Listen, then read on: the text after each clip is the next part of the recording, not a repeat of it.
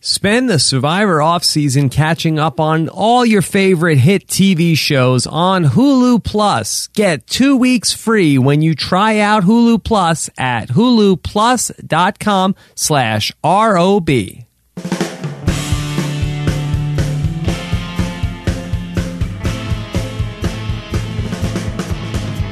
Coming to you live from my apartment, it's Rob Has a Podcast. And now, here's a guy whose brains, beauty, and brawn only diminish more and more with each passing day, Rob Cesternino. Hello, everybody, and welcome to our Survivor Cagayan wrap-up special. That's right, I am Rob Cesternino, and here I am joined by a man who is an authority on so many subjects, including Survivor, and he attended the Survivor Cagayan finale, which I didn't even do because I was busy podcasting about it. Here is Mr. Josh Wigler. Josh, how are you? I'm good, Rob. Thanks for having me on. Good. Well, I'm glad that you could do this because this is going to be a very fun look back at the season that was, and I have all of these questions from the listeners of Rob Has a Podcast, plus I have voicemails and all sorts of things that we are going to talk about here today before we proverbially close the book on Survivor Cagayan. Yes. Rob, now that we are a week out from the finale, it's been a week since it ended. What do you think? How are you feeling about the Cagayan experience? Everybody's still riding really high on it. I am as well. Yeah, I feel very good. The week has gone by fast because the Memorial Day weekend was in there, so that sort of was time on 2x speed. So it really does feel like it was less than a week ago. I feel very good about everything from this season. I'm very happy with our coverage from this season. I'm very happy with the season as a whole. I'm very happy with the state of Survivor. And I'm very happy with our winner, Tony Vlachos. I am thrilled with our winner, Tony Vlachos. Okay, well, I want to hear from you a little bit before we get into the questions about your experience being there at the finale. And then you interviewed this Final Four in person as well. And I know it wasn't your first Survivor finale, that you'd been to a couple in New York, but your first on the West Coast. Yeah, it was my second overall, and I was at the last one they did in New York was Survivor One World. I was there covering for MTV. This time I was covering for Parade.com. And yeah, it was awesome. It was a really fun experience. Crazy energy in that room, in Jeff Probst's living room, as he called it. It was wild. It was really awesome to kind of be a part of the history of this really epic return to form season. I think, there's been a lot of talk about how these past 4 seasons of Survivor have really been kind of a return to Survivor glory after some of the, kind of schlubby seasons of the early to mid-20s of Survivor.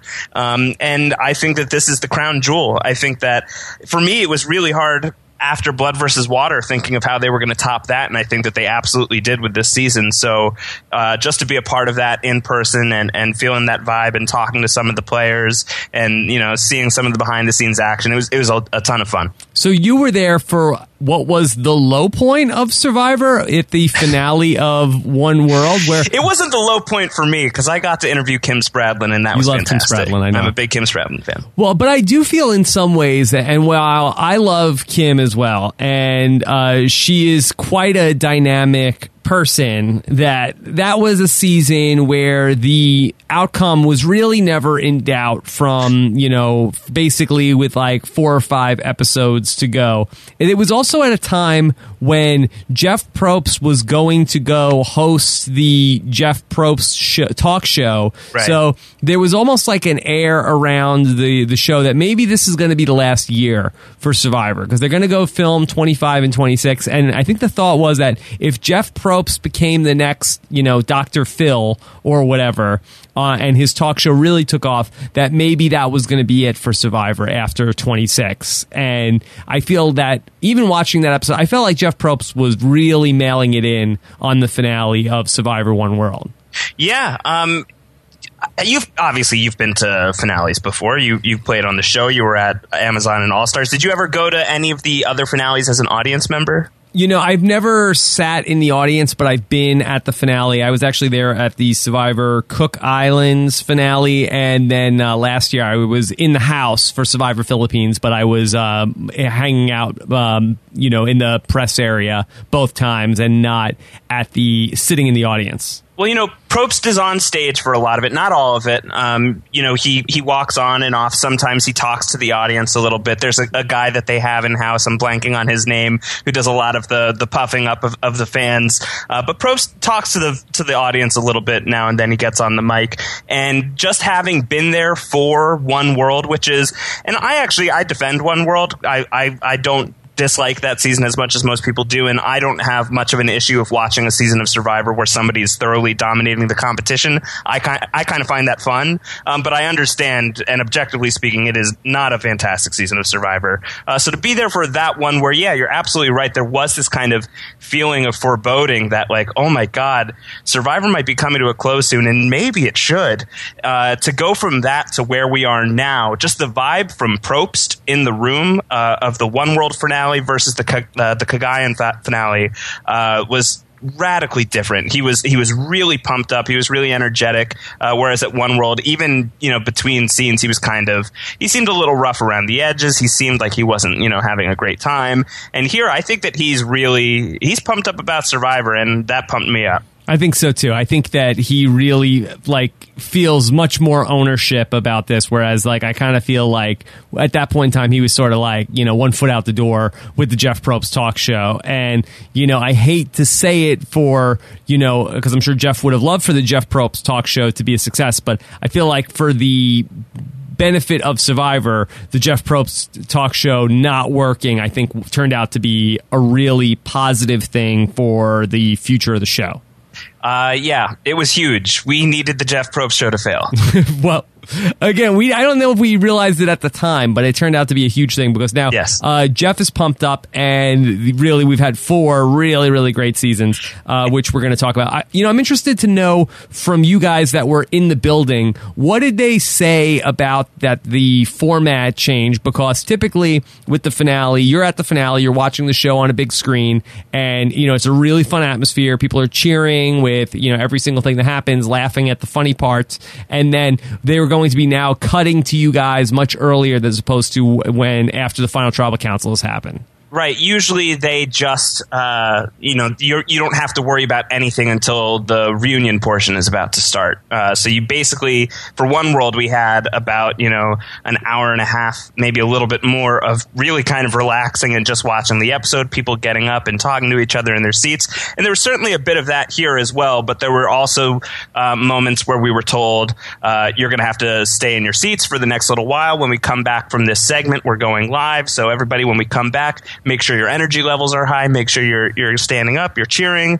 And then there were, this is your last chance to use the bathroom. So if you're even thinking about having to pee in the next hour, you got to go do that. So there were a few of those types of moments.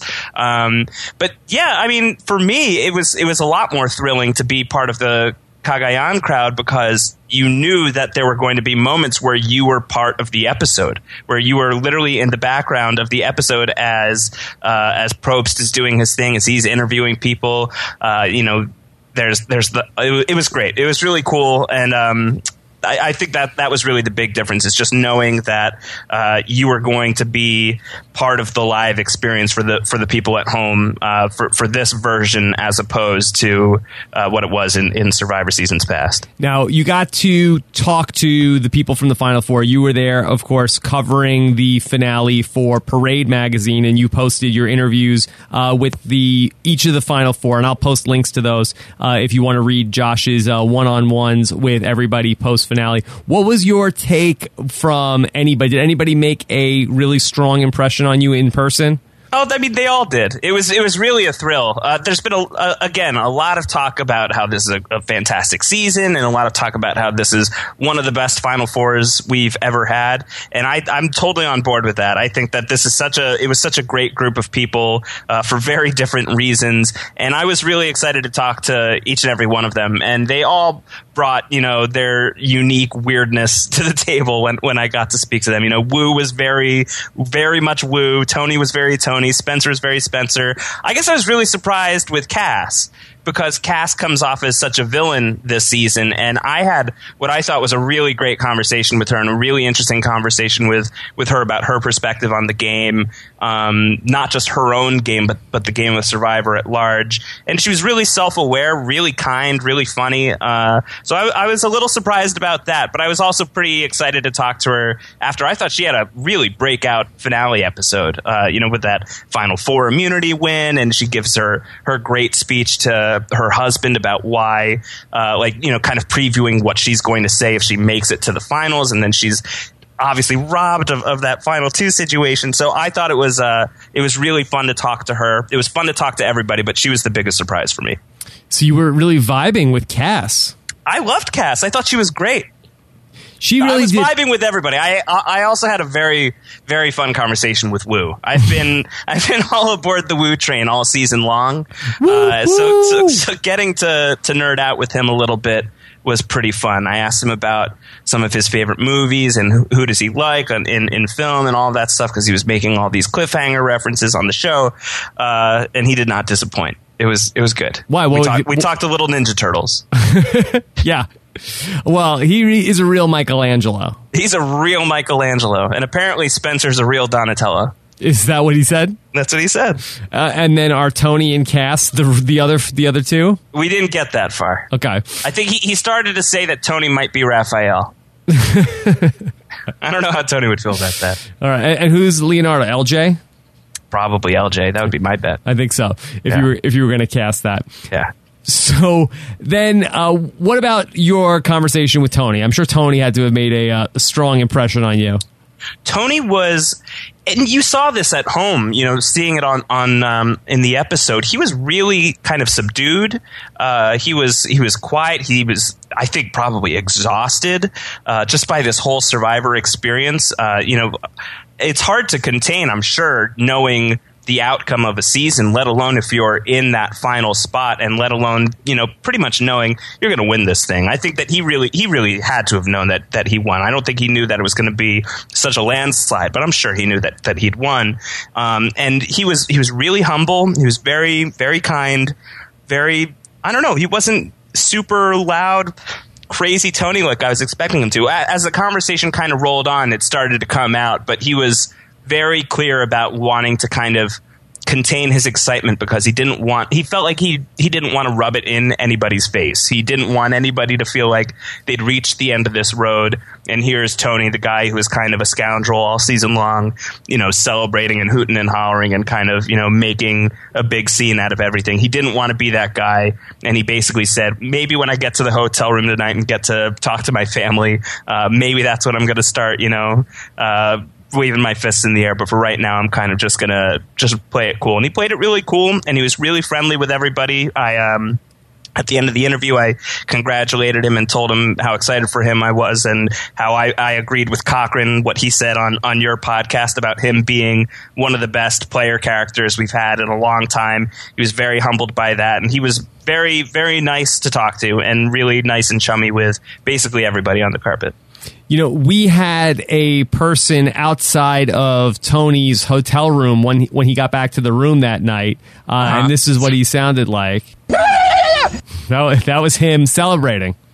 Yeah, it was actually kind of hard talking to him or transcribing the interview, because I didn't really know how to transcribe all of the llama talk.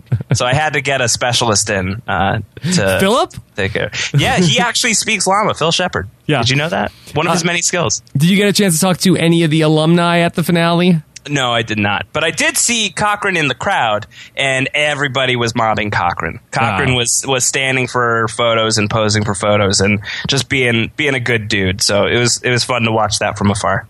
Yeah. And Cochran got his joke into the finale as well. Yeah, he did. Yeah. There's some funny candid Cochran shots in the finale. Oh, I felt like he got kind of snubbed when it looked like Jeff was going to talk to him, and then Jeff walked past him. Yeah, he walked past him and spoke to the veteran. Yeah, there was a moment where you think that he's going to talk to Cochran, and then he does not. I did text Cochran. I said that Cochran, I'm sure the Iraqi veteran really appreciated the humor in your PTSD joke. Oh yeah, he was a big fan of that. Sure, he was cracking up about that. That segment actually with the war veteran. It's right after the Spencer vote off, and that is the first time in the finale that you can actually see me if you know where to look. Yeah. Oh, can we go back and watch it in the CBS.com? Yeah, you can go back if it's on. If they have the live portions on CBS.com, I know my wife DVR'd it, so she was watching it live and wanted to see if she could find me. And I told her I'm in the back row towards the middle. I have an empty seat next to me, so look out for me. I'll try and do something to catch your attention. So right after Spencer gets voted off, and it cuts to Probst. And you can see kind of the full auditorium. Look in the far back row. I'm one of the first people to leap up, and I start waving my arms around like a madman, and I start pumping my arm, one arm, like the you're other on arm, Kiss Cam. Yeah, it was great. It was really fun, and it was like, I'm a professional journalist, and like I don't get excited about these kinds of things, but I couldn't help myself. I saw myself on TV, and I had to do it. So that's where you can find me. I'm a little embarrassed about it, but it's also kind of amazing. Now, you weren't one of the kids that Jeff Probst interviewed, right? No, I was not, but okay. I was on the short list to be part of that segment. All right. I didn't have enough buffs on me. Let's jump into some of the questions from the listeners of Rob Has a Podcast. We took questions on our Facebook page and then also via our voicemail hotline. So I want to try to see how many of these that we can hit. And I want to take Andrew Brockman's question, because I think this is the most important question that we're going to talk about as it pertains to Survivor 28 heading into Survivor 29. So here's Andrew Brockman. Hey Rob, it's Andrew Brockman here. I have sort of a meta-level question for you. Since we saw Tony play so erratically and make so many big moves to win his season, I'm just wondering whether players who are going to play Survivor in the future will be influenced by his erratic gameplay. Do you think we'll see more players make more big moves because they think that's what it takes to win Survivor because of Tony? And could this be really good for Survivor as a game and as a show to be more interesting in the future? We just came out of this slump from Redemption Island to One World where it was really predictable pagongings. And do you think Survivor now has evolved past that because Blood vs. Water and now Cagayan were so interesting, so dynamic? I'd love to know what you think. All right, so Josh, the question here ultimately is, what is the impact of Tony winning Survivor on Survivor 29? Now, the people who are on this season, that they're probably leaving, if they have not already left for Survivor 29, they are, leaving imminently. They just watched Tony win the game and play this crazy, crazy game, finding immunity idols left and right, and basically doing all sorts of big moves that Tony pulled off. This is going to be fresh in their minds within, 10, 14 days of watching this. They're going to be starting a new game. What will be the impact of Tony? I think it could be pretty big. I think that the fact that somebody has How big? now... What's that? How big? How big? I think it could be huge. This is huge. I needed this. Ooh. Ooh. Yes. That huge? I think it could be that huge. I do. I think that what it will do is that it has proven that somebody can win by playing such a bombastic game. A lot of people have been talking about how Tony might not be the most strategic player to ever win. He may not have played the best game of Survivor. I would certainly agree with those comments, but he is probably the most aggressive winner of Survivor. He is the guy who went all out, blew up the game multiple times in very unexpected ways and unexpected timing, and still pulled it out in the end, not only in like a squeaker, but in an 8-1 vote. So I think it does show that you can play a really crazy game and get to the end and win, and it does make me wonder how people are going to react to that, and if that is going to incentivize people to kind of play similarly out of the box games and just, really hit the ground running. So I think Probst is probably pumped up because this is what he wants. He's always saying you win Survivor by making big moves, and Tony is the living proof. Yeah, absolutely. So these survivors are going to arrive and they're just going to get drilled by, Jeff of like, hey, you guys, you want to win this game? You want to be like Tony? You got to make big moves. Got to make big moves. People are going to hit the beach in Survivor 29. People are going to be looking for idols, looking for Tyler Perry idols without clues. People are going to be digging up that entire beach this whole season of Survivor 29. And I feel like Survivor 29 could be the most aggressive game we've ever seen, because I feel like everybody coming into it is going to feel like, well, I got to play like Tony, or I got to play like Spencer or like Cass. And I feel like that this was a season where people who made sort of bolder moves ended up going far, and I feel like that's what we're going to see. I'm really interested to see how Survivor 29 is going to unfold. And especially to go from this season of absolute pandemonium as played by new players to go into 29, a season of new players, of another group of people who do not know how to play this game, who have not played before, are presumably not related to people who have played before, but who knows? I think that is going to be really key. I think that's one of the best things about Cagayan being where it is now, and Blood vs. Water 2 being an all-new season right afterwards. I think if we had gone from this season into, I don't know, like All-Stars 3, I think that wouldn't make as much of an impact. But the fact that we're going to go from all new players, all crazy players, blindside after blindside, jaw dropper after jaw dropper every single week, to go from that to another field of all new players, I think that the pressure is going to be very high for people to be playing, to really be playing the game. And I think that is a very exciting thing. And I was thinking about this the other day, about the idea of new players versus old players. And I feel like for Survivor to be able to do seasons with all new players and have people be excited about it and have really great seasons and not have to dip into the well of All-Stars, I think that is really, really good for the health of the show. I think that's an important, vital sign, because I think if you're one of these people that's dying to, or if you're a returning player and you're dying to go back, I feel like this is bad news for you that these returning or these non-returning seasons are doing well, like Survivor Cagayan, because I feel like that if the show was on its last legs, I feel like then they would be doing more, going more and more and more. And like we were talking about with Survivor One World, where it was like, okay, well, that led to a season where they got to bring back, they had Penner, they said, okay, we got to bring back Penner and Russell Swan and Scoopin', and then we're going to have fans versus favorites, and then we're going to have Blood versus Water. So they had 3 seasons in a row with returnees, and then they starting to feel good, good enough about the show that way they said, okay, well, let's have all new players. And now they're feeling so good. Let's go more back to new players. Right. And now they're talking about, maybe 30 won't be all stars. Maybe we'll do all new players again for 30. So I feel like it's a good thing overall for the show. Not if you're a returning player and you're dying to go back like some people are, then it's not a good thing. But I feel like that the amount of seasons where we see all new players that are doing well, I think, is really, really huge for the show. Yeah, and it comes down to casting. I mean, One World is an all-new player season versus Cagayan, which is an all-new player season. And I think it really comes down to casting people who understand the game, who can, actively play the game, that can be showstopper characters all on their own. I remember watching the early episodes of this season and seeing Dave Sampson go out so early, and seeing Garrett go out so early, and Bryce go out so early. And I'm thinking like, oh my God, we're losing all of these Mondo characters so fast. And you think back on it, all of this time later, and those are guys who all could have had potential to be really cool in the game, but I don't regret that this is the way it shook out at all. I'm pretty happy that this is the way it shook out.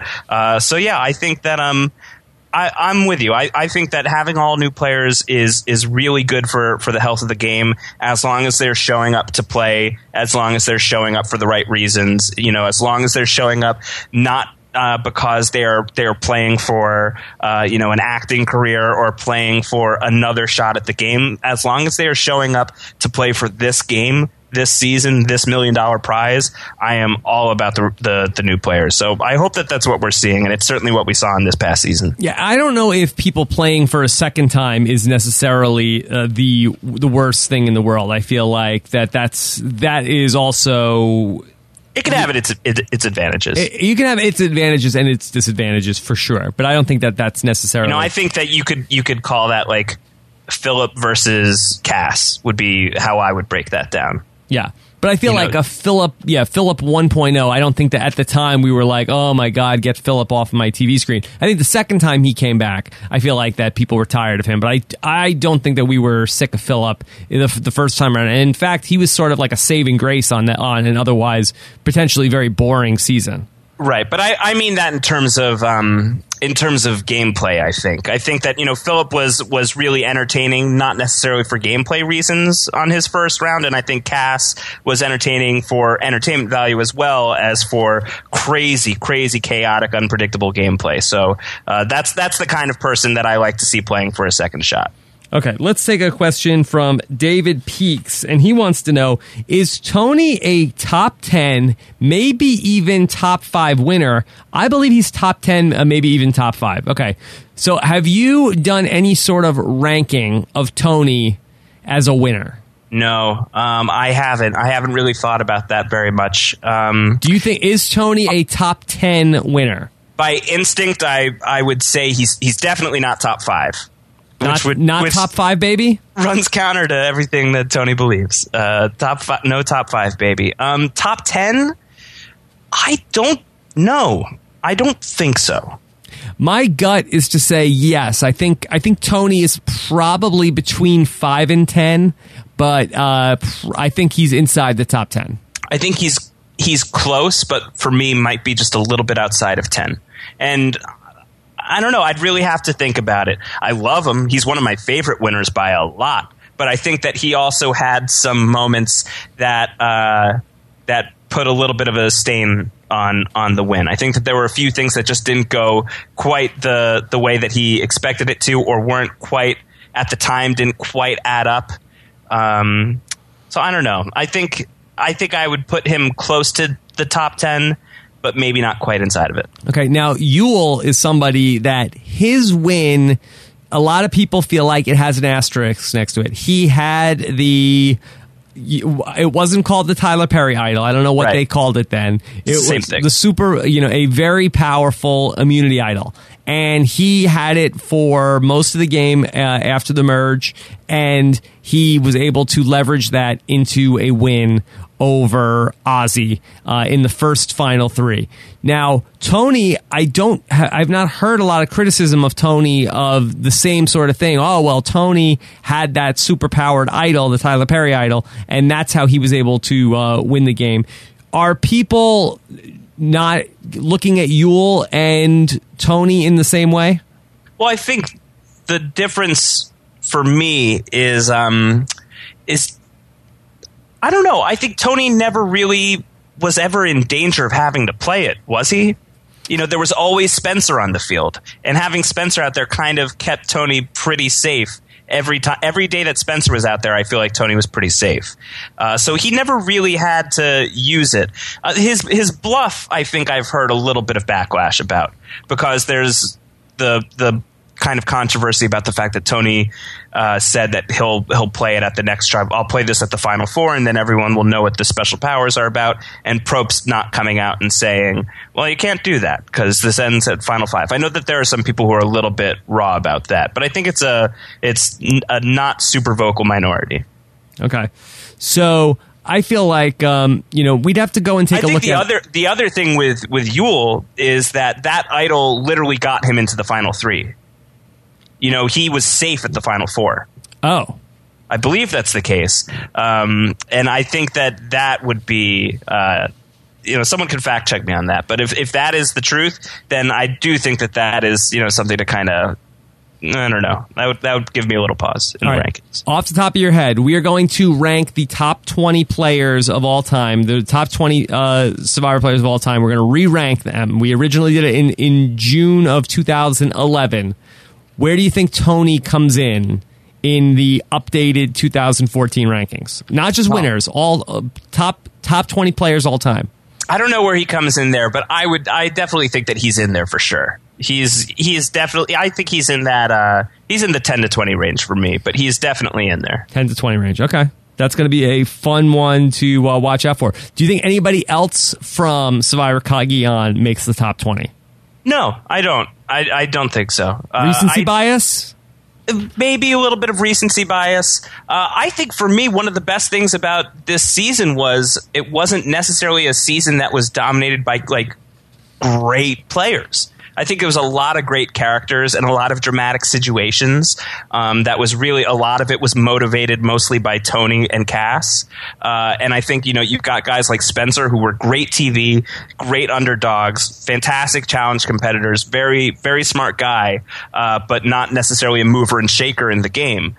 So I would be hesitant to classify him as a top 20 player, and he would probably be the next person on the list that I would think of with this season. No love for your boy Wu? I love Wu, but all right. He's in a different top 20. Top 20 most awesome dudes? Yeah, he's number one. Whoa, congratulations. All right, let's take a question here from Owen Craig. And Owen wants to know, everyone agrees that we had a great cast this season. So in your opinions, what is it that makes a Survivor cast great? We touched on this a little bit earlier. Can you quantify what that is? Is it just people all playing to win? I don't know. It's such a weird, inexact science. I think there's just like a magical thing that happens in the cauldron and out comes a great cast. I think that you don't want to. This is something Cass said to me in my interview with her, which is, she said, "Stop hiring mactors." Yes, I will co-sign that. Stop hiring mactors. They're pretty to look at, but they are not there for the right reasons, and they're not going to be providing the stuff that we're here for. I don't know. Cast people, cast characters, cast people from different walks of life who are going to clash in interesting and fun and perhaps scary ways, and I think that you'll wind up with a pretty good cast. But I don't know, maybe Survivor now, you do have to cast people who are going out there and are going to be playing to win. In the early seasons, that wasn't necessarily the case, and you would come out with really fun seasons. But I think that is a thing of the past. As much as I love the early seasons, I just don't think that you can really get away with kind of a passive vibe of, Australia or Africa and, have that be a compelling Survivor season now. I think now you really do have to have as many people as humanly possible that are out there playing to win and not out there to just be on television. How big of a factor for you was 3 tribes as a format this season? I love 3 tribes. I think it's really interesting. I think it's a fun way to separate people for the first few rounds of the game. And I wasn't wild about the brains, beauty, brawn concept as it was divided up. I thought that to me felt a little arbitrary, but I like the idea of 3 tribes. I think that 3 tribes is a really good format, not a format to do every single season, but a format that they should be doing more often, and I'm glad to see that it's something that they seem to be psyched about. I think this was the 3rd time that they've done 3 tribes? 3rd time, yeah. All Stars, Philippines, and this. Yeah. And I think every time it was a crazy experience to have 3 tribes, especially Philippines and this one. I think were really good instances of that working out. So yeah, it's great for drama. It's great for the game. I'm all about 3 tribes. Yeah, I really liked it, and I feel like that you can definitely make the connection between seasons where you have sort of a predictable post-merge game and seasons where you kept people together longer in the pre-merge game, where basically there's no tribe swap, not 3 tribes. And so if you want people to make big moves after the merge, they need to have known these people for more than a day or two and known the people on their tribes the first 21 days or so. Right. Where if you take a look at the seasons like you had in, whether Redemption Island, season 22, then South Pacific. And I know in One World there was a swap, but the tribes were, and they also sort of lived together on the same beach. But by making it men versus women, the women were so bonded together and the men were so bonded together at that point that those alliances sort of held together after the merge. So it was almost like the swap wasn't that big of a deal. So also it had one vote out and then Colton's quote-unquote medevac, so it was short-lived. It was short-lived. And so you had basically on those seasons where people got to really bond together as a group. And then after the merge, it was like, oh, yeah, of course nobody really wants to flip except for Cochran, and that didn't work out for him. So everybody sort of stayed with the groupings that they were with before the merge, and you ended up with 3 boring seasons in a row. And then these seasons that we've had, we had, obviously with Philippines, that was 3 tribes. The fans versus favorites was a little bit of a different story. It was such a boring pre-merge, but it was like the fans got pagonged before the merge. So it was sort of like you ended up coming into the merge where you had like 7 or 8 favorites and only 3 fans or so. When you got, or I think it was 4. But Caramoan is 50% a very good season. Yes, and so they got the boring part out of the way, where it was like, oh, of course there was a lot of flipping where those fans that made it ended up being pawns. And then in the Blood versus Water, it was sort of a weird season because you had 2 tribes, but you had relationships of, it almost became like another tribe of people who lost loved ones ended up being more bonded together, and people who didn't lose loved ones ended up being more bonded together. So that ended up being sort of a very unique season on its own. But you had much more intermingling in those last couple seasons, and that ends up in more people, more options, and more big moves happening after the merge. And I do think that in some real way, the Redemption Island ends up letting people see, have more interaction. And I think that sort of can indirectly lead to people knowing each other as opposed to just seeing them at the challenges. Yeah, Blood versus Water, the way that they did Redemption Island is the only way that I will accept Redemption Island, is if everybody gets to hop in the pool and everybody gets to experience the blowback of Redemption Island. I think that's the only way to do it if you're going to do it at all. And I'm very happy to hear that they only want to do it for Blood versus Water seasons. I think that's the way to go. I'll also say that, I think you're right about One World with the male-female split being the reason why that doesn't really work out so well, because I actually think it's a good concept. And that speaks a lot to what we're talking about right now of having people mingle and know each other and be able to kind of interact with each other and get to know each other as people and as players. And I think that if it was, I don't know, we'll never see it again because the stigma of really? One World. You think we'll see a One World twist again? What about if they did One World for this next upcoming Blood versus Water season, where you have 2 tribes, but you're on the same beach as your loved ones? I'm not arguing that that's not an awesome idea. I think that's an awesome idea. I'm not sure. We'd have to talk it through if it is or not. I feel like it would be, though. But I think that there's a One World stigma. I think that the stink of One World has not gone away, and I don't think that there is much about that season other than some contestants that we would be going back to. That wasn't the problem with One World. The One World idea was fine. The problem was... it was great. It's a great idea. It was some of the cast, and it was doing it men versus women. That was the wrong way to go. But I think that One World speaks to this idea that we're talking about of, splitting into 3s and then merging into 2 and then getting to the merge. That gets everybody to kind of get to know each other. That's a way that when you get to the merge, now you've got mixed relationships and now you've got mixed feelings and new opportunities and new options. And I think One World, if handled properly, if it had been done well, I think would be another kind of interesting format for the game that we could have been pretty pumped up about it as another one of these possibilities. But I would be really surprised if they went back to it, but I'd be excited. But I'd be surprised. I don't think that they would do One World for a season like Blood vs. Water because they love Redemption Island so much. So it's like they want that moment where it's like, oh, okay, let's see, and there's something to be said about the cruelty of ripping loved ones away from each other and having them, be distant from each other. And so to have them on the same beach, even if they're in different tribes, I don't know that would necessarily work. I mean, maybe it would. No, I just thought it would be a good idea because if these are people that basically it's like we're taking like Amazing Race teams of family members, but we don't know who they are from anybody. So at least we would get to see, oh, okay, here's, Josh and his wife. Okay, we got to see them together. Okay, that's who that is. That's who that one is. Because if they're totally separated, I feel like it's going to be hard to know who the family members are for each person. Yeah, I guess that is kind of that's the concern. Do you think they'll do this next upcoming season, the Blood versus Water? Do you think they'll split the 10 pairs or 9 pairs of loved ones? Do you think that they'll put them each with their loved one to start and then they'll split them up? Well, the rumor is that was the plan with BBW1, right? With RC and her father in the mix, that's how they were going to do it. Yeah. I don't know. We'll see. It certainly would make sense if they really want to establish the relationships between these people. But I think it could also work if they do it by splitting the two different partners apart.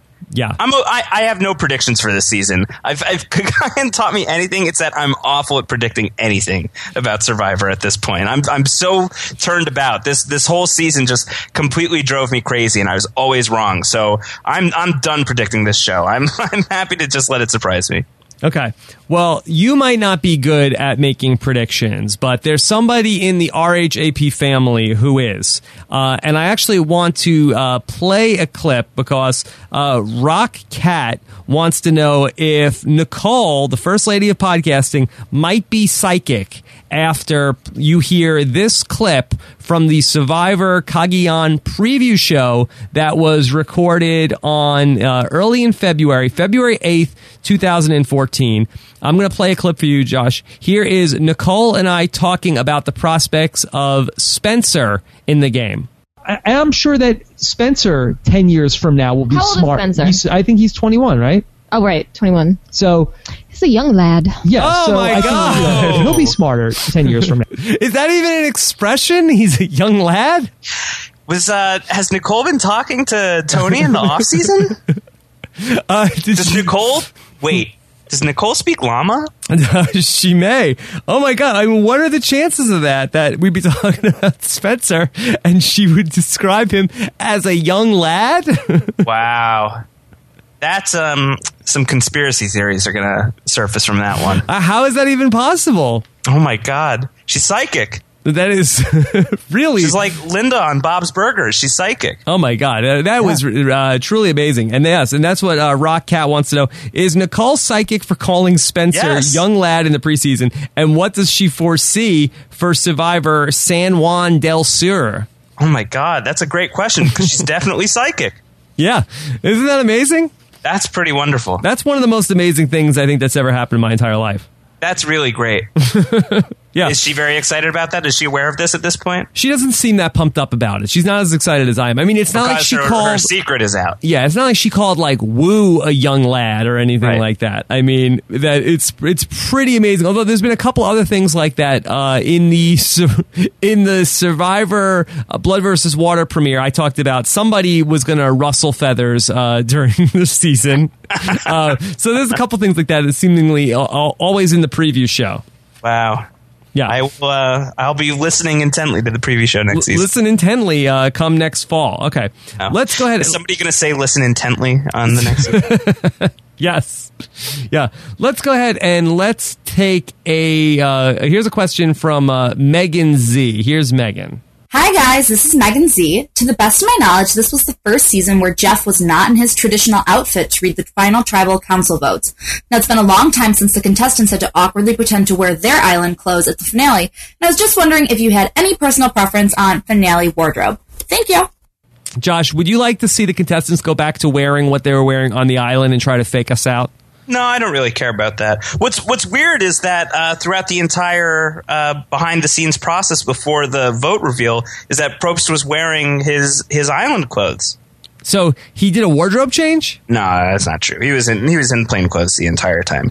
I don't know. That's interesting. I think probably because he was going to be on camera for, the whole 3 hours, and probably just wanted to have the same look going through the whole thing. I think for him to be in Survivor Jeff Probst clothes throughout those whole 2 hours, I think would have been a little strange for him. So can we confirm that? I feel like I've seen him in like long sleeve sweatshirts and like leather jackets before at the finale. He changes after the vote reveal. He does like a quick change. Yeah, that's traditionally what happens. Is he shows up? Oh my God. with the voting urn, wearing one of his cargo shirts. And then the votes are revealed, cut to commercial. It's a longish commercial. And when he comes back, he's wearing like a suave long sleeve shirt, looking good, wearing jeans. That tends to be how it is. There's a costume change. When was the last time they had the survivors wear their island clothes? Oh my gosh, I can't even remember. I'm trying to. We definitely didn't in the Amazon, and they definitely did not do it at the All Stars. I'm trying to think if Lil and Sandra for the Survivor Pearl Islands final 2 might have been. That long ago, you think? I think so, because I feel like Lil was wearing the Cub Scout uniform at the finale. Well, yeah, definitely. They were not going to do that finale without her in the Cub Scout uniform. Yeah, absolutely not. But I'm trying to think of since then. I don't know if they did it. I don't know if they did for like Vanuatu or anything like that. I don't think so. Yeah, I'm stumped. That's a really good question. I would be very curious to know the answer. Okay, let's take a question from Ron Chan. And Ron Chan wants to know, he's been asking this all season long, do you consider this to be the best season of all time? If not, which season is top on your list? And Josh, if you say Survivor One World, I'm going to hang up the phone. Which is my top season of all time? Is this the top season of all time? No, I don't think it's the top season. It's top 5, baby? I do think that, we are very close to it. If I had to give my answer today, top 5, I don't know what my answer will be a year from now. I would imagine it would probably still be top 5. Okay. I'm hesitant to put it at number 1 right now. It could get there. It's a fantastic season. It was so exciting, so unpredictable, such great characters, really good twists. Hard to think of many better seasons than this one. But I also have weird tastes in Survivor, so I don't know that I'm the one. So what is the best season of Survivor, in your opinion? The best season of Survivor? Probably the first. Yeah, I know. Which is a dull answer. And it's boring, the first season, but it's hard to go back and watch. It doesn't have the rewatch factor, especially if you're kind of a new fan of the show, if you weren't watching from the early days. But not my favorite. I think that, it's hard to argue that was the one. That was the one that hooked everybody. You know what? I think it's sort of like, the first person that you ever fell in love with. And it's like, you might go on to, have many great romances in your life. Or not if you're me. But I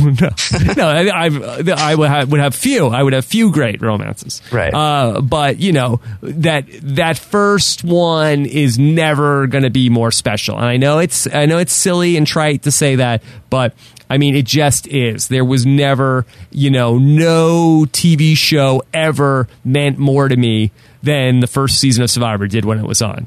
Yeah, and that's Australia for me, because I only caught the final episode of Borneo when it was live, and that was like, oh, I should be watching the show, and then I was all in for Australia, and that's the one that really hooked me.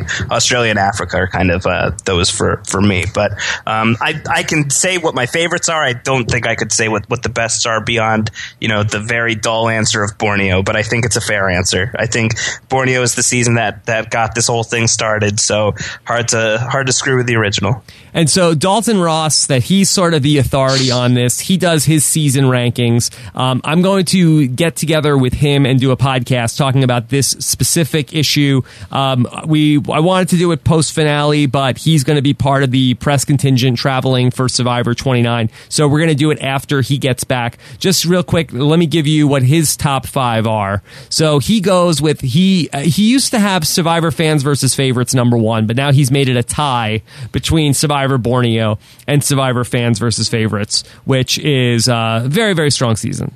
I like that season a lot. Then he has 3 Survivor heroes versus villains.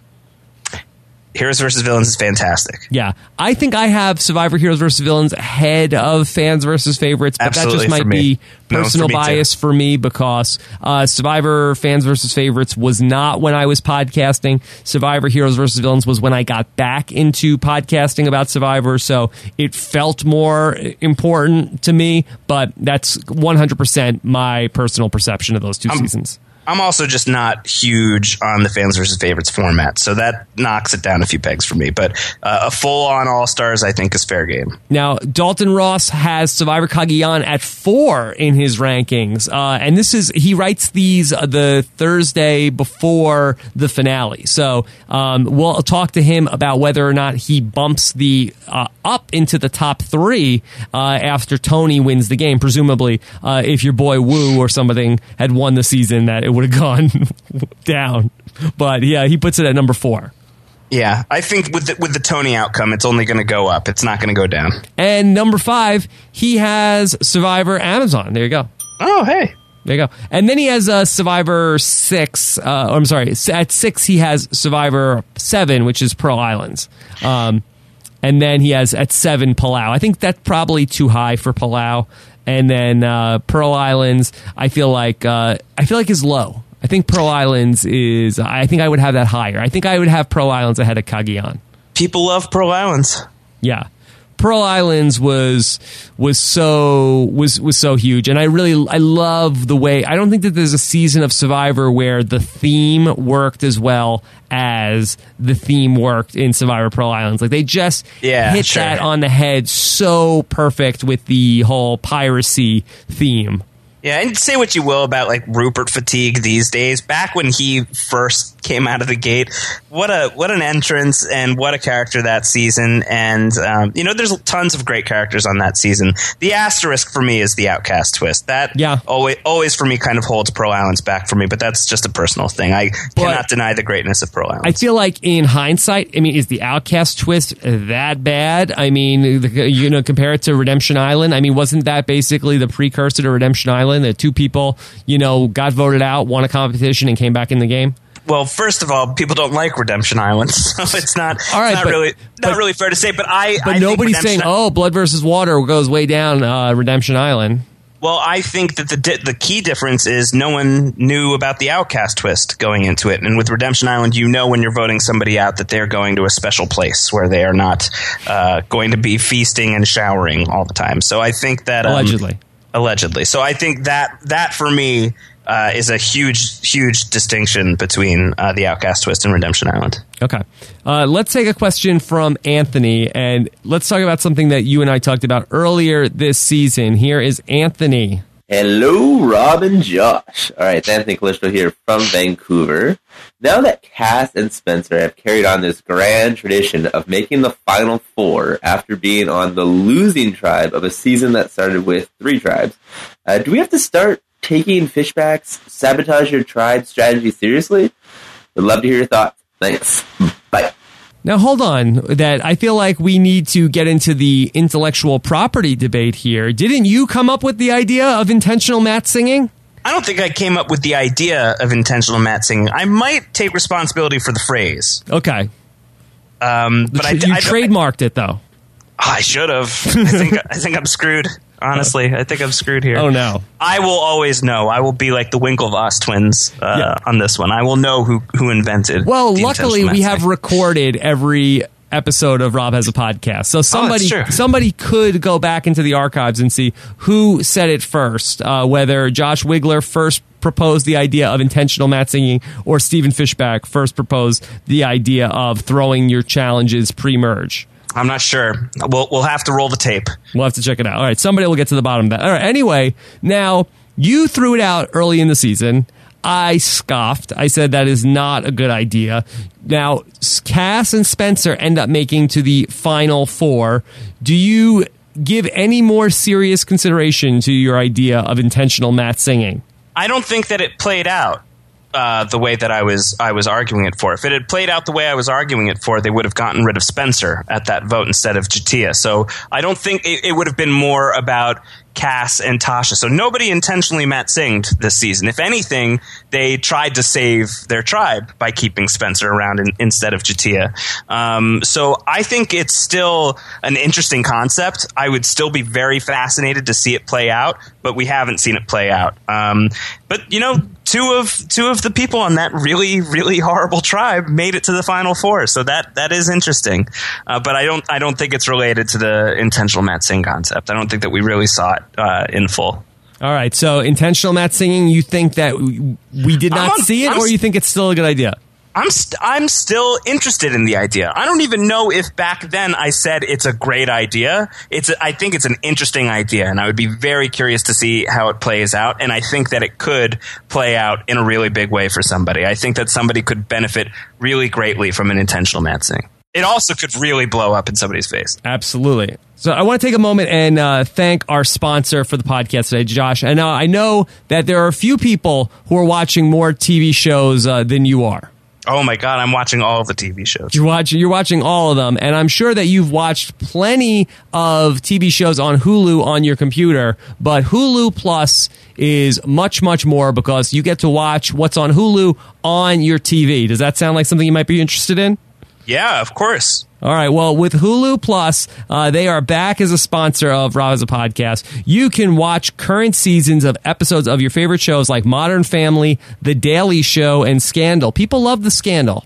Yeah, I love Scandal. I'm a little behind on Scandal, but I love that show. Oh, well, you can catch up on Hulu Plus, and you can watch every episode of shows like Nashville, Doctor Who, and Lost. How would you like to have the whole Lost catalog right at your fingertips, Josh?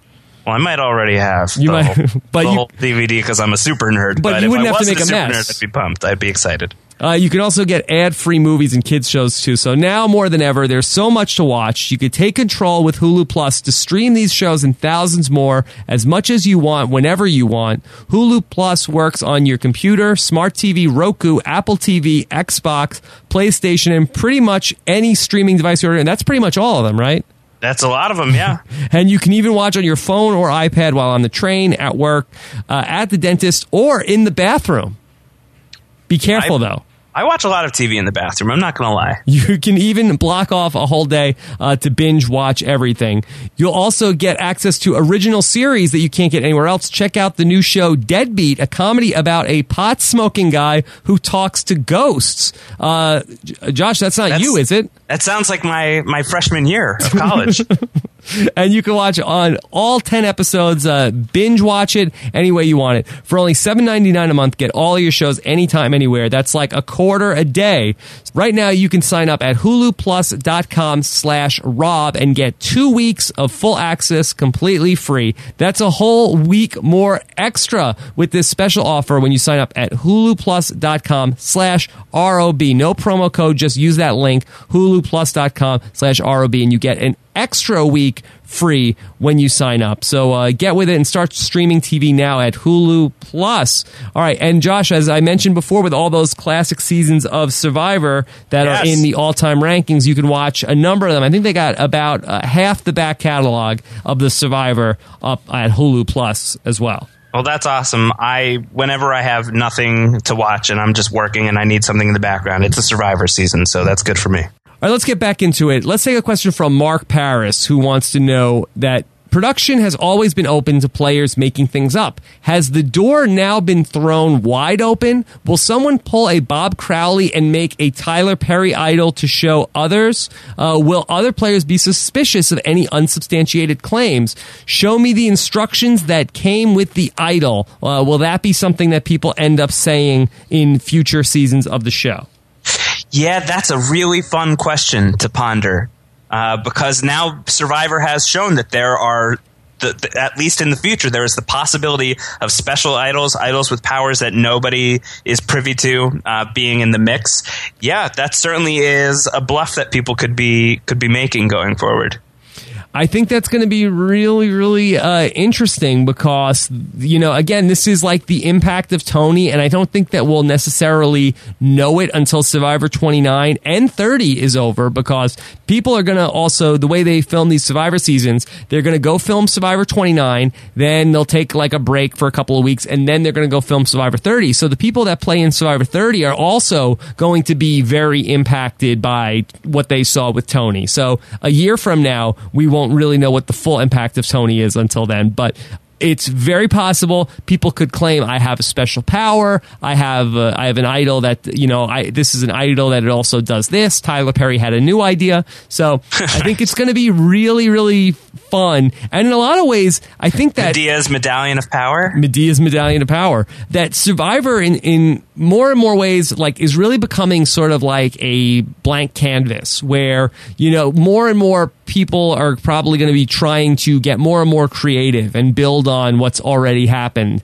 And, if somebody with a real vivid imagination comes into the game, they might make some of the stuff that Tony came up with look tame.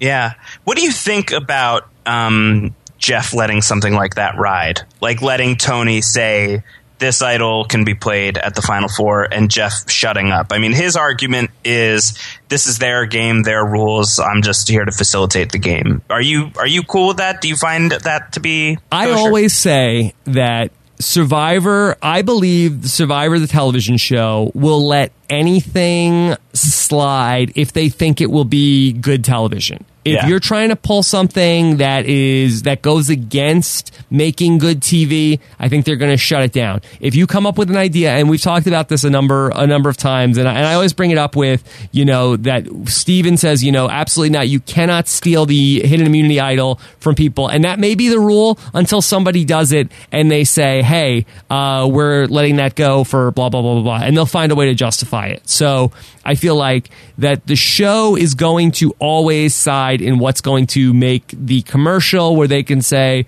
it's a Survivor first. And, if somebody comes up with something that seems like a violation of the rules beforehand, but they can sort of justify it with like, hey, well, we never said, blah, blah, blah, then they're going to let that go and let it be something that they can promote to try to make they're going to do what's in the best interest of the series. But let's say and let's hope that there are smart players in these future seasons, in these two seasons that are coming up. So not only people who are making these kinds of crazy claims, making Tony-esque claims that I've got a special idol that can allow me to do this, and they're just lying through their teeth. What about the players who say, "Can I see an instruction manual?" How do you present that on TV? Well, I think then you have to show that conversation. I think it's like, there's somebody... You have to bring Probst in for that.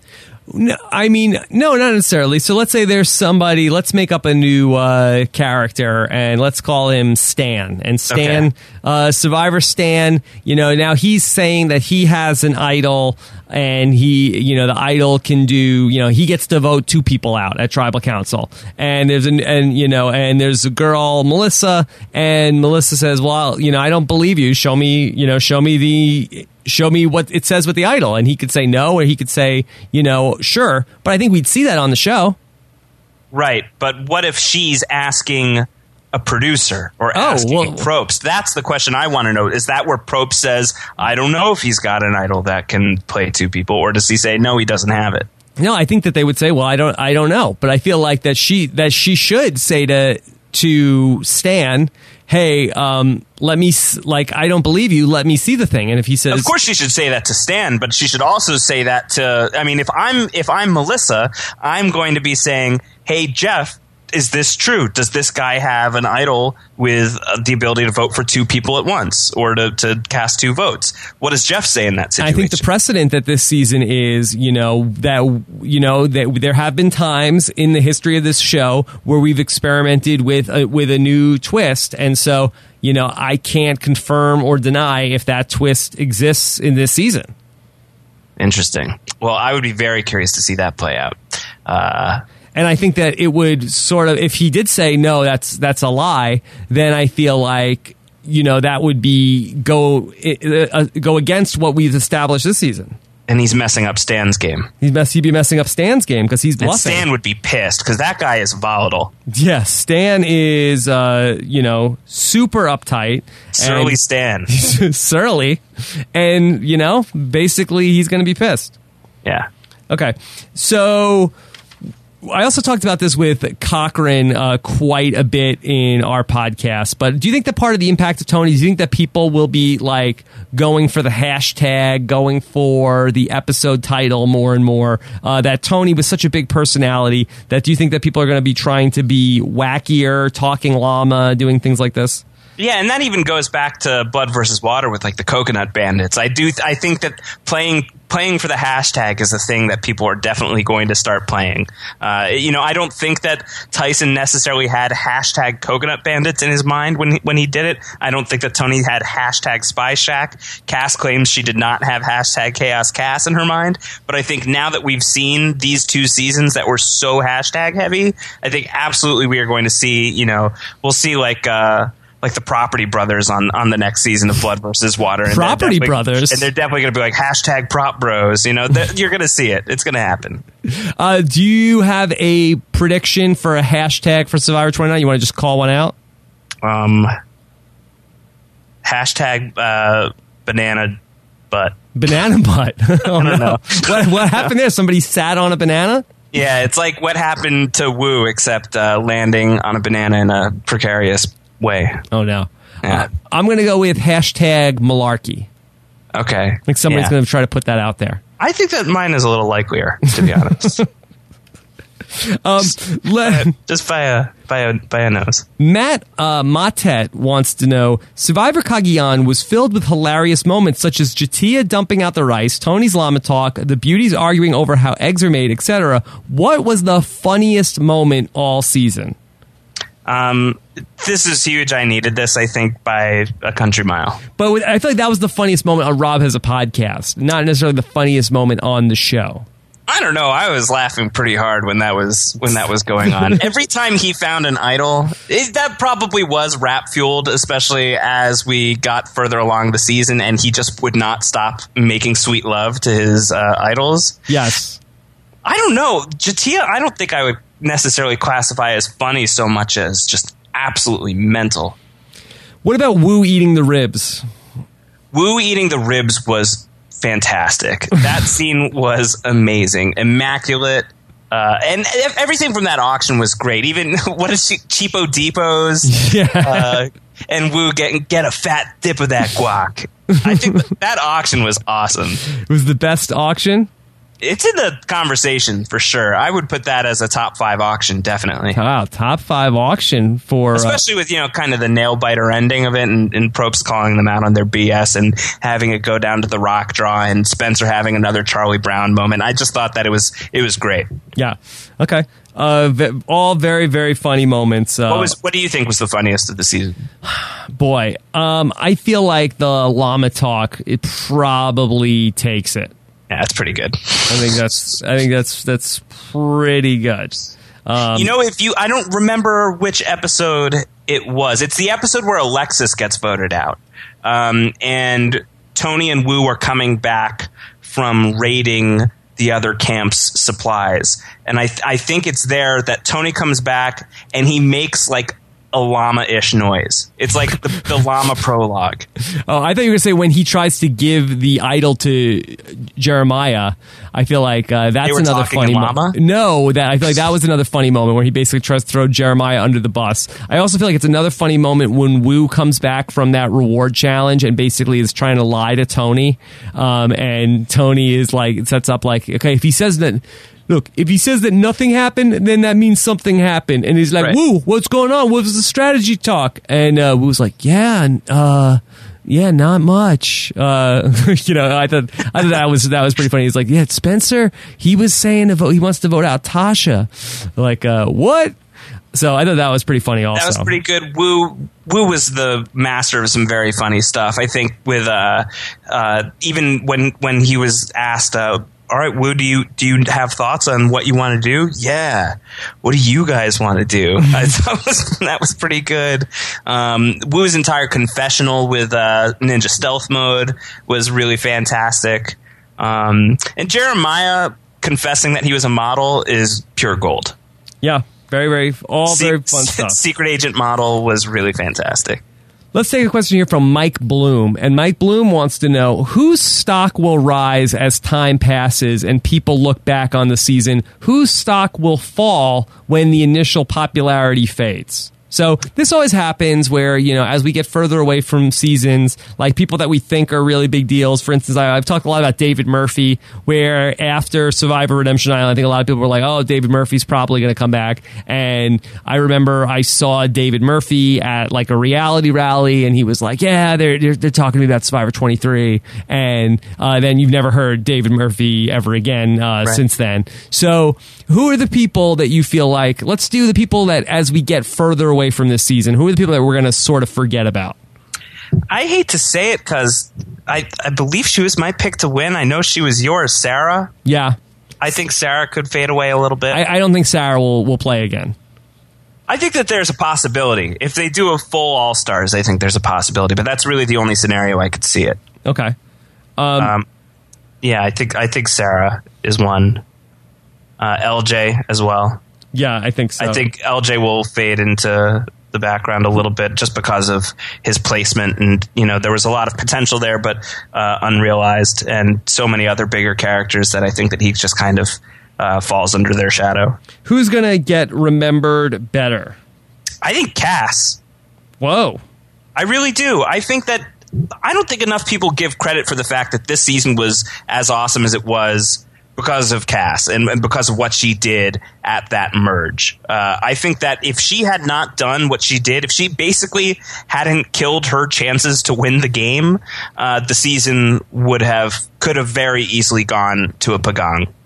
We wouldn't have had Tony. We wouldn't have had, we would have lost LJ sooner. We would have lost Jeffra. So I think that with Cass doing that flip, I think was really, it's the pivot point of the season. And I don't think that right now she's getting the credit for that. I think right now there's a lot of attention on Spencer and Tony, and deservedly so. But I think that what Cass did there is an enormous part of why this season was as crazy and awesome as it was. All right, on the same subject, let's continue this conversation. Matt Ligori wants to know, you were big on Sarah preseason, and Probst seems to really like her. Suppose we only see 3 players return from this season. Does Sarah get the call over Tasha, over Wu? So I guess that Matt is presuming that Tony and Spencer will definitely play again, and wants to know if Sarah will be the third, and you say that Cass will be the third person to play again. I would put Cass as the third and Tasha as the fourth. Tasha as the fourth. I feel like those are probably the 4. Is there anybody else from this season that you think we'll ever see play again? I mean, I could see Sarah playing again. I really think it would have to be a full All-Stars, and even then I don't think so, and I would put her in 5th place of that lineup. I think that she would be the 5th. So in order of likelihood, I would say Tony, Spencer, Cass, Tasha. And also, she just said that she's pregnant at the reunion show, so I feel like that would really set the timetable back even further for Sarah potentially playing the game again. I kind of feel like Sarah is one and done. I think so, unfortunately. So. First person voted out after the merge, doesn't have a deep, track record into the game. Hey, that's Boston Rob, and he played 4 times. Hey, that's right, But I think Boston Rob had a bigger impact on Marquesas than Sarah did on Survivor Cagayan in her time. How about Morgan? Do you think we see Morgan ever again? She was I will put Morgan ahead of Sarah. I actually think that there's a decent chance that we will see Morgan again. Yeah. I actually think a pretty good chance that we'll see Morgan again.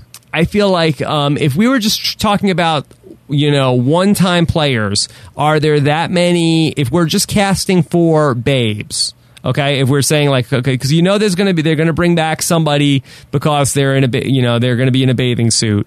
Yes. Is there anybody that you feel like from recent seasons that one-time players only? So don't give me why don't we bring Andrea back? Why don't we bring who's ahead of her in line? Do you think? I don't think anybody. How about RC?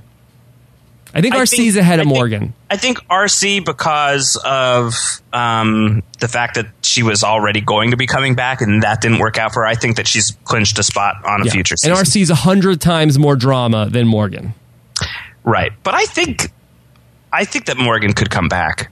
Yeah. I would not sleep on that. I think that there's a very good shot of Morgan coming back. I'm just, going through in my head. Well, I feel like, again, if we're just going by bathing, who are we casting there? Because we need the bathing suit people. So I'm not going to put Sierra in that conversation, but I think Sierra is certainly ahead of Morgan to come back. Abby. No, I think that Morgan's ahead of Abby Marie. I don't know if that. Really? I don't think Abby Marie is super high up on the list to come back. Wow, that surprises me to hear you say that. If I'm putting my fantasy list of recent returnees, recent players to return for a future season, Abby is 100% on my list, especially if RC is in the mix. Oh, well, yeah, absolutely. I mean, I still say that they should do. My idea for a returning season is Rivals, and I think that you bring those two back together. I love that. Yeah. It's sort of like a reverse blood versus water. It's like a blood versus water with somebody you don't like. And then you can they vote them out, and then you could switch places with them. I don't know why you would, but I think that would be a really fun season. But I'm trying to think of anybody else in just the people we're bringing back because they are going to be in a bathing suit on TV, and I can't think of too many other people. I'm sure somebody in the comments will come up with somebody. Angie? No, I think she's done with Gordon Survivor. Holmes is the king of casting. Yeah, but I think she's done with Survivor casting because I tried to interview Angie recently, and like her manager or publicist was like, yeah, I think she doesn't want to talk about Survivor anymore. So I think she might be just like ready to turn. She's trying to be Miss Universe. Like I think she's sort of moved on with her pageant career, and probably will be much more successful at that because I think she has the skill sets for that a lot more than Survivor. I think Morgan has a really good shot, and I would love to see someone like Alexis back, but I think she's pre-merged, so I just don't really see it, and I certainly don't see her getting a spot over Morgan. Yeah, but maybe a Miss Survivor on her resume might help things. Yeah, it could. Good. All right. Could be a huge Miss Survivor year once again. Joe Terso, speaking of Cass coming back, wants to know, does Cass have the potential to make another long run through the game again, or was she a one-hit wonder? Can we talk about the prospects of Cass returning? It depends entirely on whether or not she can play a social game. If she can figure out how to play the game that she likes to play while not getting on everybody's nerves and not grading every single person that she's out there with. If she can do that, then yes, she can go deep. If not, I see her kind of like in the Randy Bailey spot of just like going very early. Well, it's tough. She's very good at challenges, and that is in her favor. She's good at one aspect of challenges. It's right now. It's a very important aspect this season. The puzzle was key. Yeah.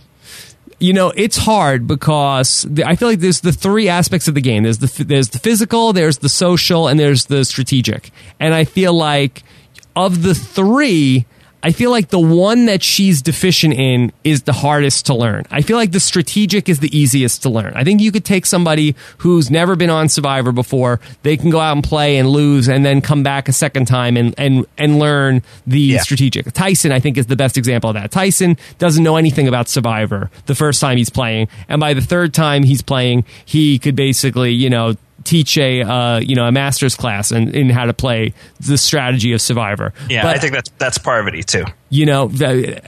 Definitely. And the physical, you could go to the gym. Like, you could train that, but the social, I think, is so hard to improve on. I kind of feel like I agree. You are who you are. And the game is so great and so beautiful because it strips you of anything, any facade you could sort of put on top of it, like nice clothes or makeup or nice things and a title and things like that, where, you can sort of, have the sort of ways to sort of mask who you actually are. And I feel like if you struggle with the social, I feel like you're always going to struggle with the social. I don't know how you learn that. when you struggle with the social and you play the type of game that Cass played, her only real shot is if she's doing something like what Russell did, which is playing back-to-back seasons where no one gets to see your season first. So no one gets to know you the first time. Now that everybody has seen who Cass is, sees how she plays, and then gets Cass in a future season, I think that's tough. See, I disagree, though. I feel like she's almost in a position almost like Cochran was, and Cochran turned out to be a much better social player than we gave him credit for in his original season. But if she can end up in her second time around on a tribe that does well in the pre-merge game, then she's never getting voted out after the merge, because I don't think that they see her as a threat. So sort of like how Sandra, remember like when Sandra and Courtney, it was between Sandra and Courtney at Heroes versus Villains, and then Sandra made the merge, and then she goes all the way to the end. I feel like Cass would be in the same spot, where if she's on a good enough tribe in the pre-merge, then I think she could make another deep run into the game.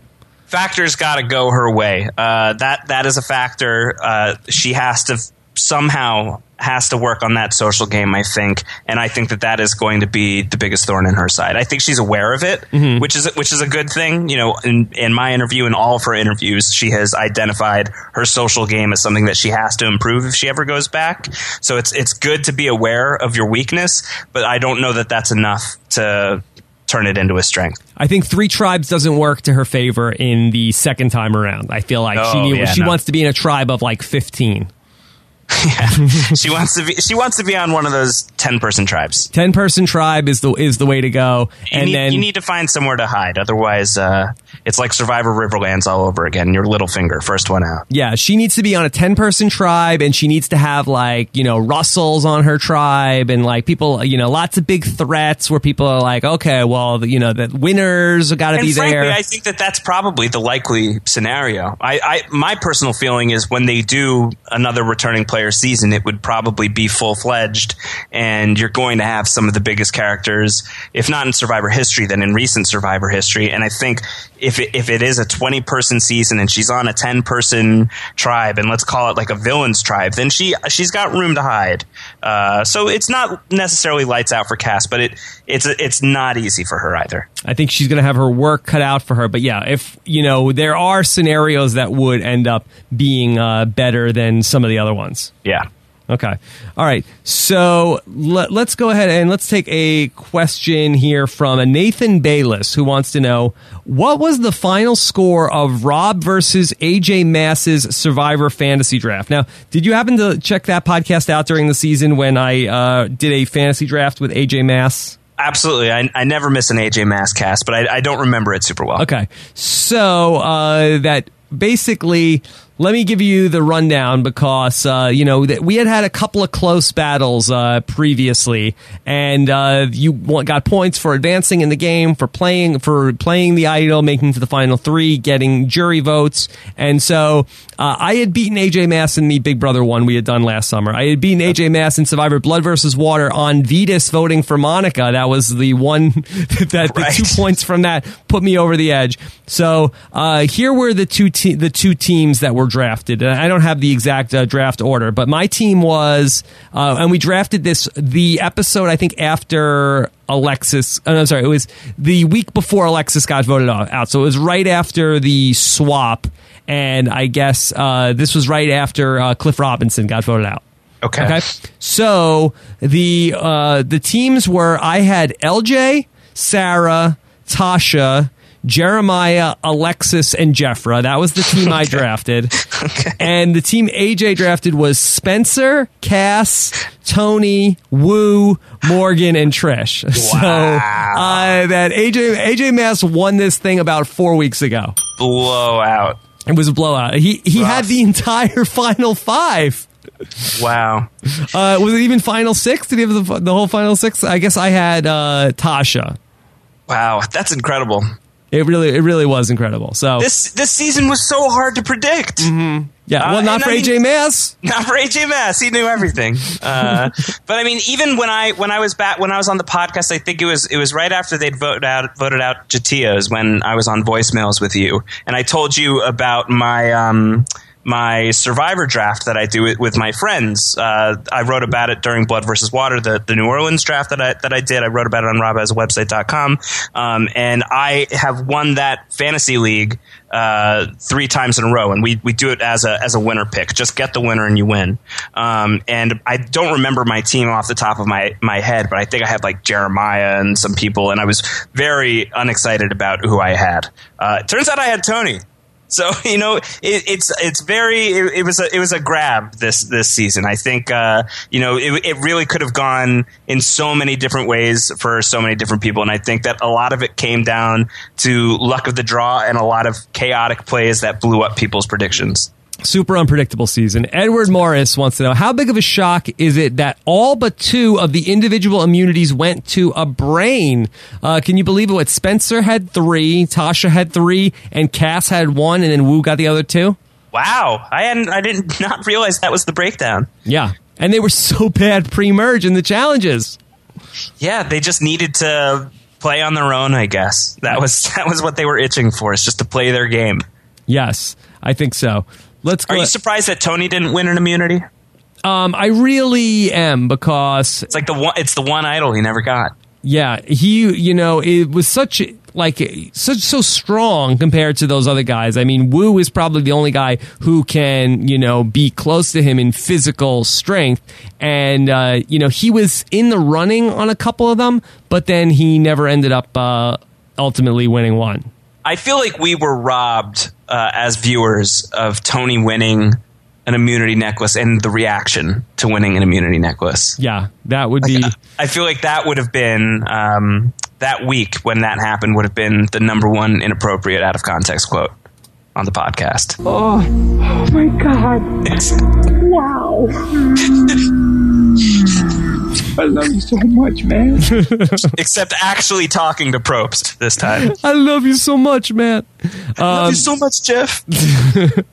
Okay, let's take a few more questions.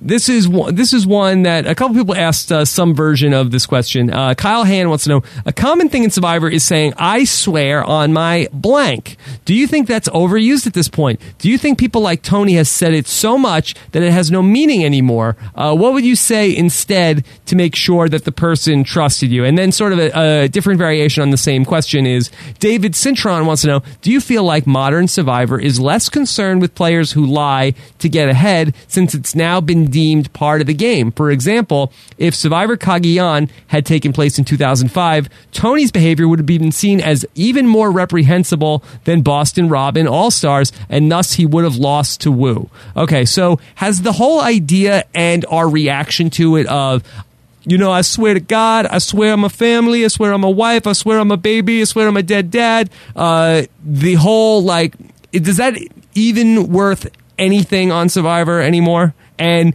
are we just so numb to, do you remember in Survivor Vanuatu where Twyla was in the final 2? Yeah. And what did she swear on? She swear on her kid or something? I think her kid. And it was like, oh my God, I can't believe you swear on your kid and you broke the swear. Now, I know Trish was really upset with Tony, but I feel like as a viewing public, did anybody bat an eyelash? Tony swore up and down on a million things and then broke it? I think it goes down to, kind of what a lot of people have been saying in defense of Tony is that, there's been the argument of, is Tony the new Russell? Did he play a Russell Hantz game? And Tony has been asked this question now that he's out of the game. And Tony says, the only difference between Russell and I is basically likability, that people on the island liked Tony as a person, that he was somebody that people connected to. And I think that is a big part of the reason why it was forgiven. Now, if it's somebody can you imagine if Cass had made those promises and gotten to the end already? It was going to be, a complete evisceration when she got to the final 2. Can you imagine if she had made those kinds of promises and broken those kinds of promises? Mm-hmm. That person would be ripped to shreds by everybody, and would lose. But I think that because Tony played an undeniably great game and was likable out there, I think that tips it in his favor. And I don't know, as far as I think that we would definitely see people swearing like that again. And I think that it's effective because what's the highest level thing that you can swear on. Those are the highest level things that you can swear on and you can promise on. At least maybe I'm not creative enough to think of something that's a little, that packs more meaning and packs more, commentary on your character than swearing on your dead parents or your children or your wife or whatever. So I think it's still a move. In Survivor the Amazon, that when I voted out Christy and I needed Jen and Heidi to really believe me, I swore on my private parts to them that I was telling the truth. And you don't see that much anymore. And they bought that, and I was truthful, and I would not have broken that swear. But I really feel like in modern day Survivor, basically, I swear on the life of my kid. That's basically like pinky swear. It's not worth very much at all. It's worth a little bit.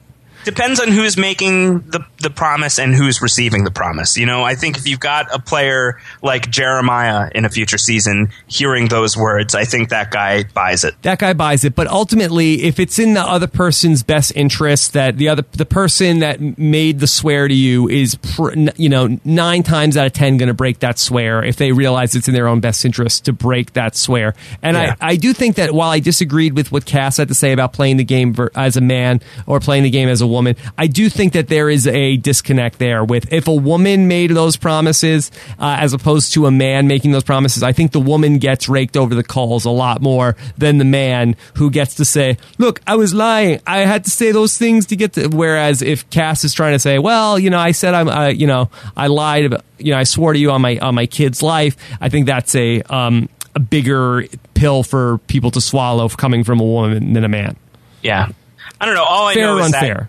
I don't know. All I know is that someone who was so clearly disliked out there, like Cass was, if she had made those kinds of promises, she is annihilated at the final 2. Now, you brought up Russell Hantz earlier in talking about Tony's lying, and did you see Russell Hantz has basically been everywhere on social media today that the Hantz family is working on a new TV show? What is it? Hold my hands. Hootie. Right? Isn't that it? Yeah.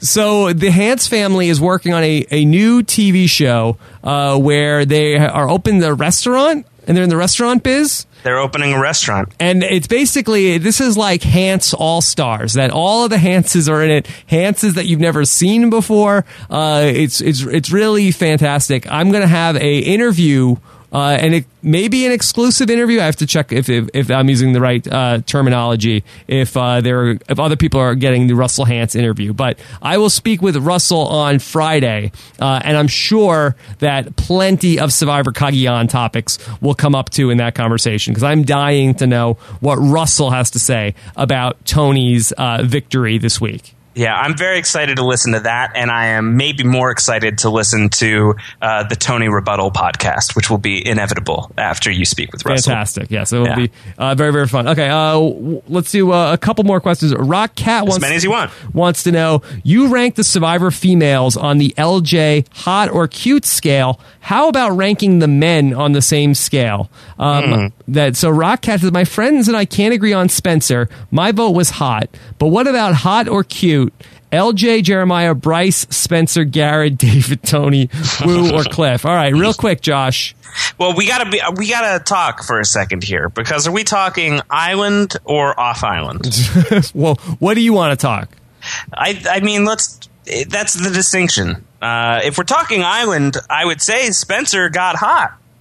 Spencer was hot on the island. Yeah, I think by the end he was pretty hot. Whoa. He looked like a crazy jungle hero. Well, what did we talk about with the women? I think we talked about. Let's go by the. See, let's go by day one. Dropped off on the island. Got it. Let's do it. Hot or cute? Okay. LJ. Hot. I feel like on the fence, but sure. We'll go hot for LJ. The ladies are definitely saying. And hot. Steven Fishback. Jeremiah. Hot. Yes. Bryce. I would go hot. I think Bryce is a cute guy.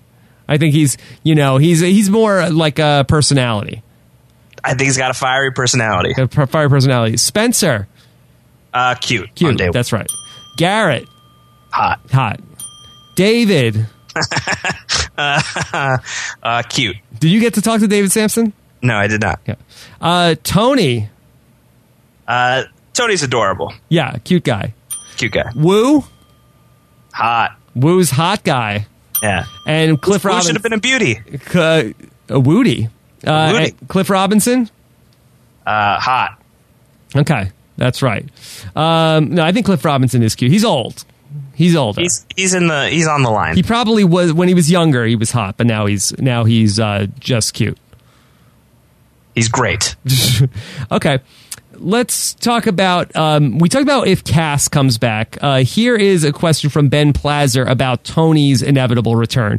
Tony will be asked to come back, but he may not accept because he will be an obvious target. If he does, what type of strategies could he possibly employ to ensure a strong run, or will playing with different players allow him to revisit some old strategies like the Spy Shack? Now, first off, Ben, let me correct you on one thing. Tony is going to come back no matter what. Yeah. Tony, wild horses could not keep Tony away from... He accepts that invitation. He will accept the invitation. Every day of the week. Every day, and twice on Sunday. So, yes. What do you think? Is Tony a dead man walking if he comes back to Survivor?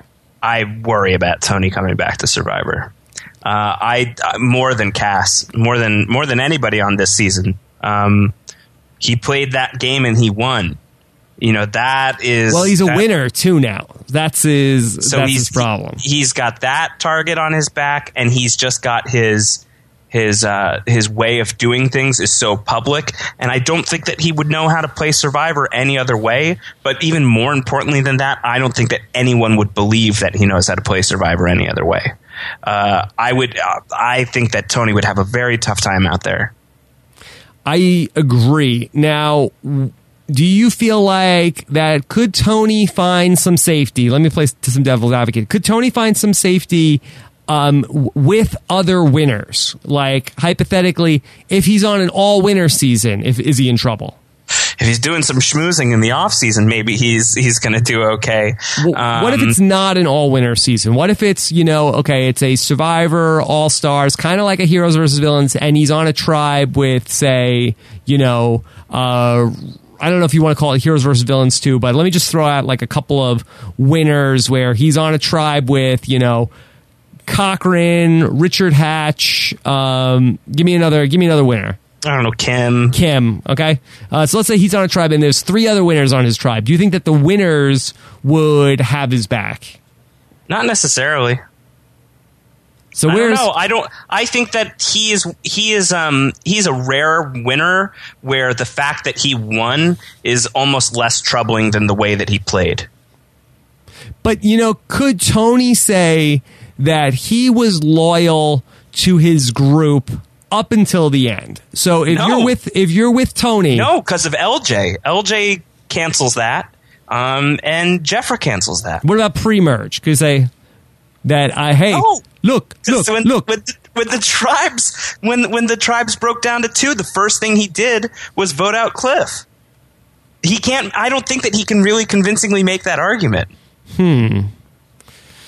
So he needs to find a Tyler Perry idol on day 1. Is that what you're saying? Yeah, I think he wants that special idol. Okay, how about this? What if he's on a tribe where they need his physical strength? What if they're on a tribe and they, like in the pre-merge game, that maybe it's small tribes, okay? Yeah. Maybe it's, tribes of 6, and they would really need his strength in the challenges. Yeah, I mean, that could help. And especially if he is as likable and helpful around camp as he seems to be. I think that's his reputation in this game. That's what people seem to say, is that people really liked him and he worked his ass off around camp. And if he's, physically an absolute asset, can't cut him loose, then I think that is probably his best case scenario. But even then, I mean, physical strength is not necessarily going to be the thing that keeps you around. Look at Garrett. He was by far and away the strongest on the Brains tribe, and he's the second one out. I think that Tony's best ally is time. So I feel like that the further down the road Tony plays again, the better his chances are going to be. Yeah. You know? Yeah, I think so. And I hope, it certainly seems like that could be the case if we're looking at, a bunch of new player seasons for the foreseeable future. So that could help. But, if he were to go back tomorrow, forget it. And I always say, Josh, if I was going to be back on a Survivor season and I was going to be on a tribe with Tony, I would want to keep Tony around for as long as possible, because I feel like the more Tony is around, the less people are saying, hey, let's vote out Rob next. Right. And that seems to be what his strategy was with Spencer, I think, is what he has said. Yeah, keep a guy like Spencer around because everybody's going to want to get him out instead of me. So you guys are on the same page. Yeah, so good. So we might be a simpatico. Yeah, that would be. Hey, listen, I would be Team RV. That's what I would call it. RV? Oh my God. Yeah. That would be. We could get like Breaking Bad, where I'm like Aaron Paul, and he's like. If you're on Exile Island, maybe you'll find some drugs to start cooking. Whoa. Although if we were going to recast Breaking Bad with survivors, I feel like Tony would probably be my pick for Hank. Yeah. Oh, yeah. Of course. 100%. It's not even close. All right. Can you give me the rest of the cast? Who's Walter White? Woo is Jesse. That's the thing. Tony kind of plays the dual role. Well, I feel like I would cast if we were going beyond this season. I would cast Fabio as Jesse Pinkman. Sure. So who's Heisenberg? Oh my God! I'm sure there's somebody that's Boston Rob's got the hat. It's not bald enough though. Yeah, maybe people could tell us in the chat as we try to figure that one out. David Murphy is Saul. David Murphy is so good. He's the attorney.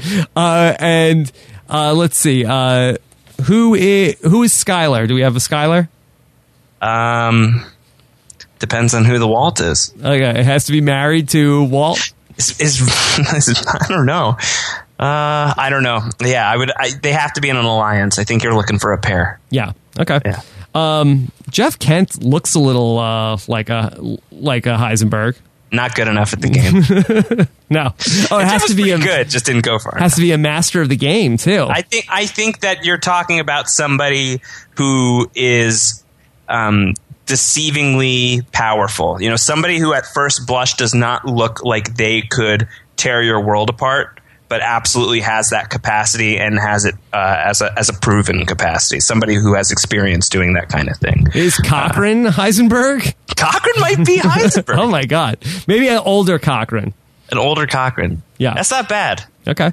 Interesting. Okay, and then let me give you one last question about your boy Wu, that we didn't get to talk about him too much. Rachel Wagner wants to know, I'm wondering if Wu's choice will encourage more recruiting from those who don't know the game well. It seemed to create unpredictability and brings heart instead of strategy. So is Wu's decision to bring Tony to the end going to result in more casting of people who don't really know how to play the game?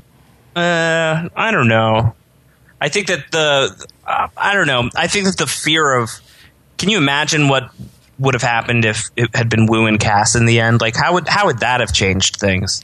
That would have been tough for me to spin. And I talked with Steven about this, that I would have come on and said that Cass should have won the game. Yeah, I agree.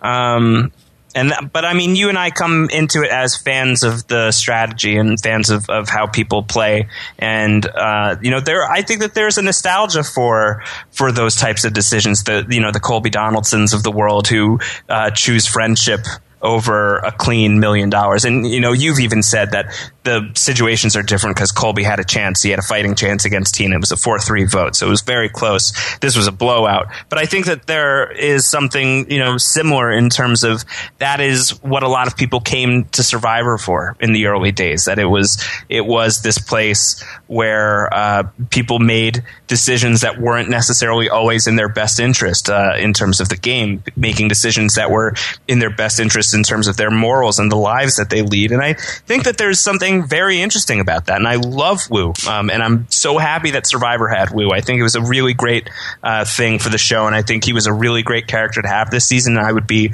very down for people who are heart first over head in the game. It's all about the ratio. I don't think that I would want that to be half the cast.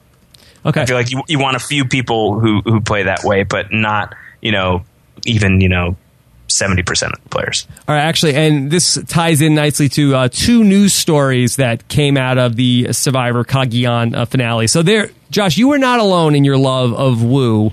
There was a, I believe this is from Canada.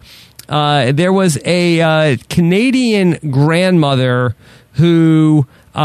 Actually, I'm not sure if she's from. I'm not sure where she actually is from, because she sets up it's in the U.S. But so there was a woman who was a grandmother, and she was such a big Wu fan that she went ahead and started a account to basically get Wu his $1 million. So a woman named Shirley Ellis, she's 78, and she's fighting for Wu to get his $1 million after all. Oh my gosh. She says Mr. Wu played a game like a really good guy.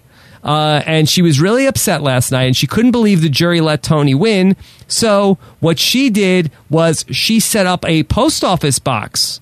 And she's encouraging every American to mail $1 to the post office box.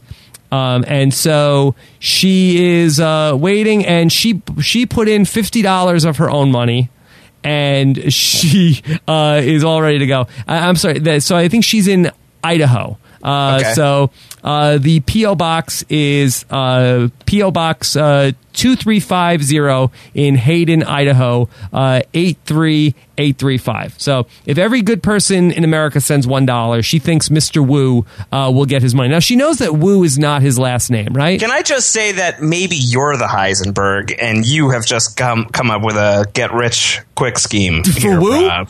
For you? Is this your P.O. Box? No. I think, Rob, you're the Heisenberg. Believe me, that This is a wonderful story. Yes. I love this. And so no word yet on how many dollars have been sent in for Wu. Well, after we get off the line here, she's going to get one more. You're going to get one more? Of course, support Wu. Wu is great. I will say another insight from the finale is in the auditorium. Tony says this in the reunion, how he was feeling a little discouraged before he came out because he kept hearing all these boos against Tony.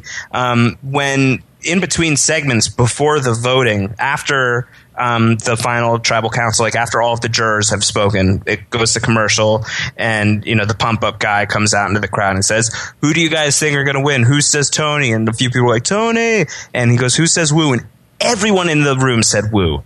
So everyone in the room thought or hoped or was rooting for Wu in that moment. So Wu is a very rootable guy. He's very easy to root for Wu. And I'm sure Wu is only wishing that Shirley Ellis might have had a grandson that might have said, Grandma, maybe you want to get a Kickstarter together instead of waiting for everybody to send you $1 in the U.S. mail. Yeah, that might have been sending better. cash through the mail. Yeah. So we'll see, but jump Kickstarter. I don't know how Wu gets that money. I don't know if he has to go to Idaho or she's going to send him the money, but we'll figure this. So good for Wu. And That's so great. Now here's another story which is less fun to talk about, because there is somebody who is a Jersey City congressional hopeful that is trying to make a name for himself off the back of Tony. And this is a man by the name of Aaron Frazier. Do you know this story?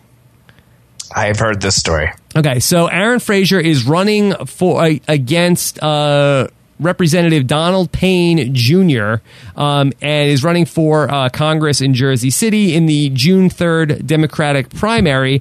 And he says that Tony Vlachos is a trickster, a liar, a backstabber, and dealer. I don't know what he's dealing.